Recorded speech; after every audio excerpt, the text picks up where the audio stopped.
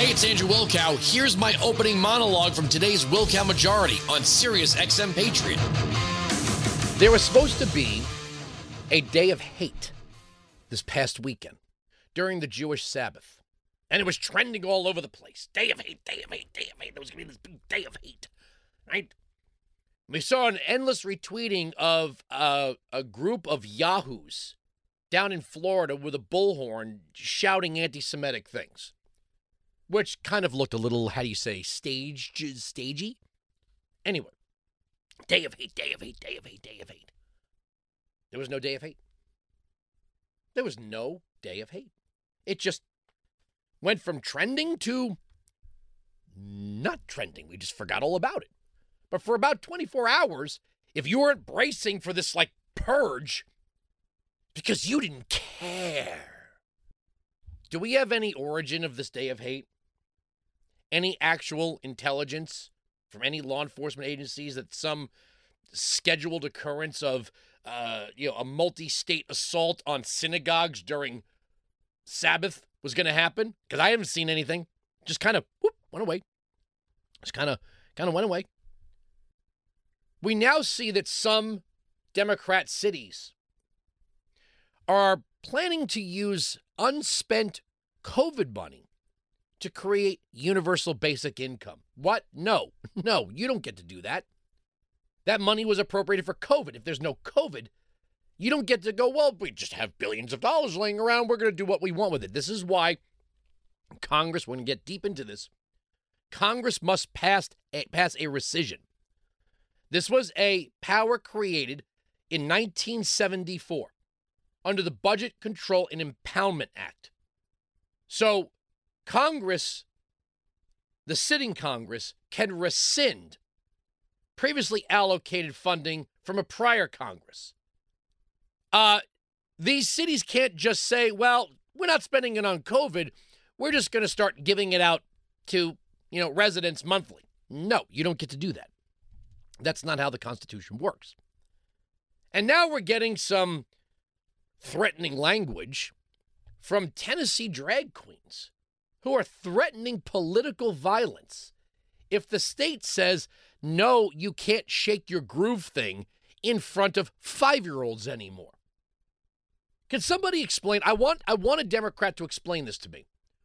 Why do we need to make it so that men who want to dress up like whorish women, and they are, these are not men who are performing simply as women. They are taking the most cartoonish, even strippers are like, oh, come on, that's too much makeup. The most cartoonish character of a woman and performing in ways that would be considered inappropriate if real women were performing this way in front of children.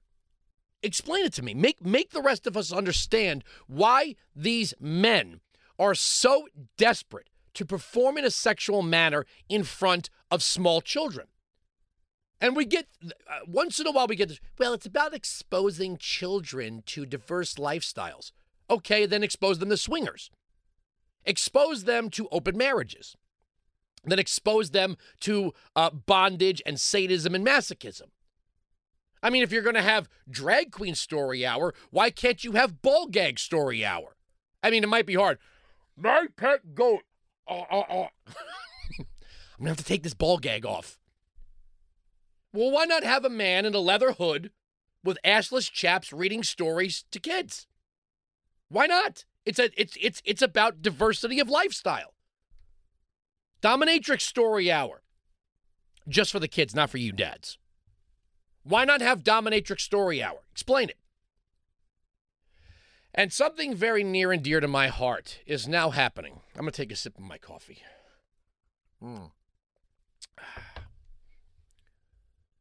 I started warning you about the end of the suburbs in 2014.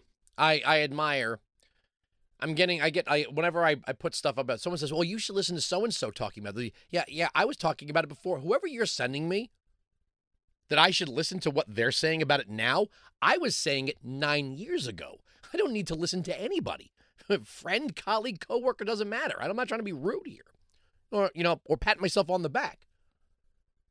But if you've been following this program and the evolution of my TV program, from The Blaze to CRTV to Blaze TV to now Salem, you know that I was doing this in 2014 when nobody was talking about it. Nobody was talking about affirmatively furthering fair housing 9 years ago. It was a barely mentioned Obama-era policy.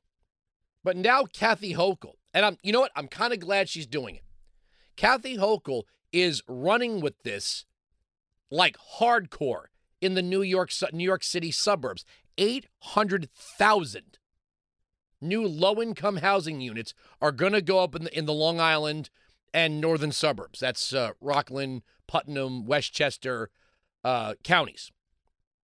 God bless her.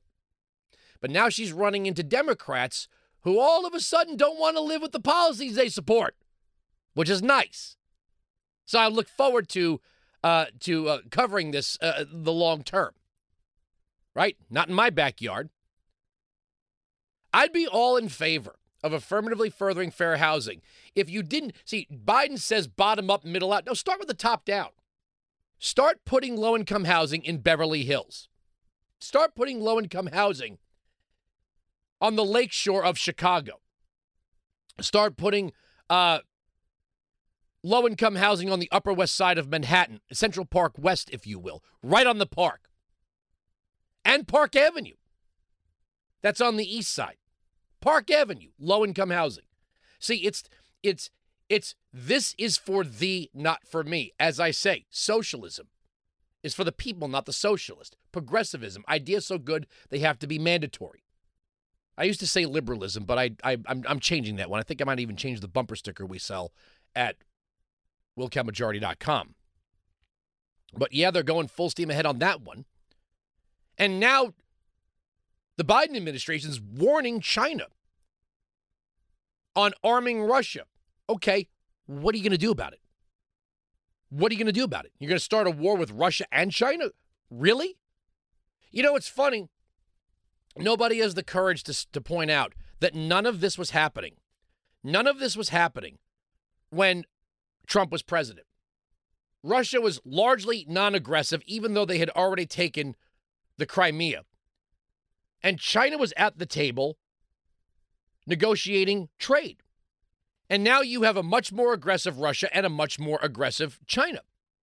And how many among you, 53% of Democrats don't even want Biden running for re-election? Do you really see him as the commander-in-chief of a war with China and Russia at the same time? We are depleting our military stockpiles right now. And I love this. Democrats endlessly question foreign aid to Israel. And you're not even allowed to ask, is that related to a little bit of anti-Semitism? Of course not. You can't say that. As you see the Democratic Party being more supportive of organizations like Hamas and Hezbollah, you're not allowed to say, kind of looks like you guys are supporting Hamas and Hezbollah. Yeah, you can't say that. And these are the people that call Israel an apartheid state. But if you dare question the $75 billion we've sent to Ukraine, you're in bed with Putin. You want fascists and dictators to reign supreme. Let's not forget, first of all, that it was Obama who meddled heavily in Ukrainian politics in 2014, then did not arm the Poroshenko administration when it came in. Cato actually has a great history of this. The headline, America's Ukraine Hypocrisy. We'll get to it. Both parties. John McCain was involved in this and Barack Obama, seeking to overthrow the pro-Russian government. Then you had the breakaway region. No one was talking about Donbass. But there were breakaway regions. And Russia said those are our people. And don't forget, Ukraine used its military against its own people. Andrew, you sound like Vladimir Putin. No, I'm just giving you the history. And instead of arming Ukraine to defend itself against Russian aggression in 2014, we gave them non-essentials. And then, of course, what happened? They took Crimea. In comes Donald Trump. We watch as Russia kind of recedes a little bit, still holding the port of Crimea. Biden comes in, and they say, oh, now's a good time to go invade. You know, it's funny. To the left, everyone's a Nazi. Apparently to Putin, everyone's a Nazi too. Does that make you Putin? That makes you like Putin, right? So you're not allowed to even question. You're not even allowed to question the amount of foreign aid to Ukraine. And we've got one Democrat after another who used to, I thought the Democrats were the anti-war party. I thought they were the anti-war party. Now all of a sudden they're the endless war party. They're the military-industrial complex party. They're the interventionalist party. Where's Bernie? Weinzig 695, Patriot 957-2874. $75 billion. And counting. We can't even ask questions about it. Weinzig 695, Patriot 957-2874. We're right, they're wrong. That's the end of the story. The arguments on this radio program cannot be broken. Sirius XM Patriot. You can join me live on the Wilkow Majority, Monday to Friday, noon to 3 East, 9 to noon West, on Sirius XM Patriot, channel 125.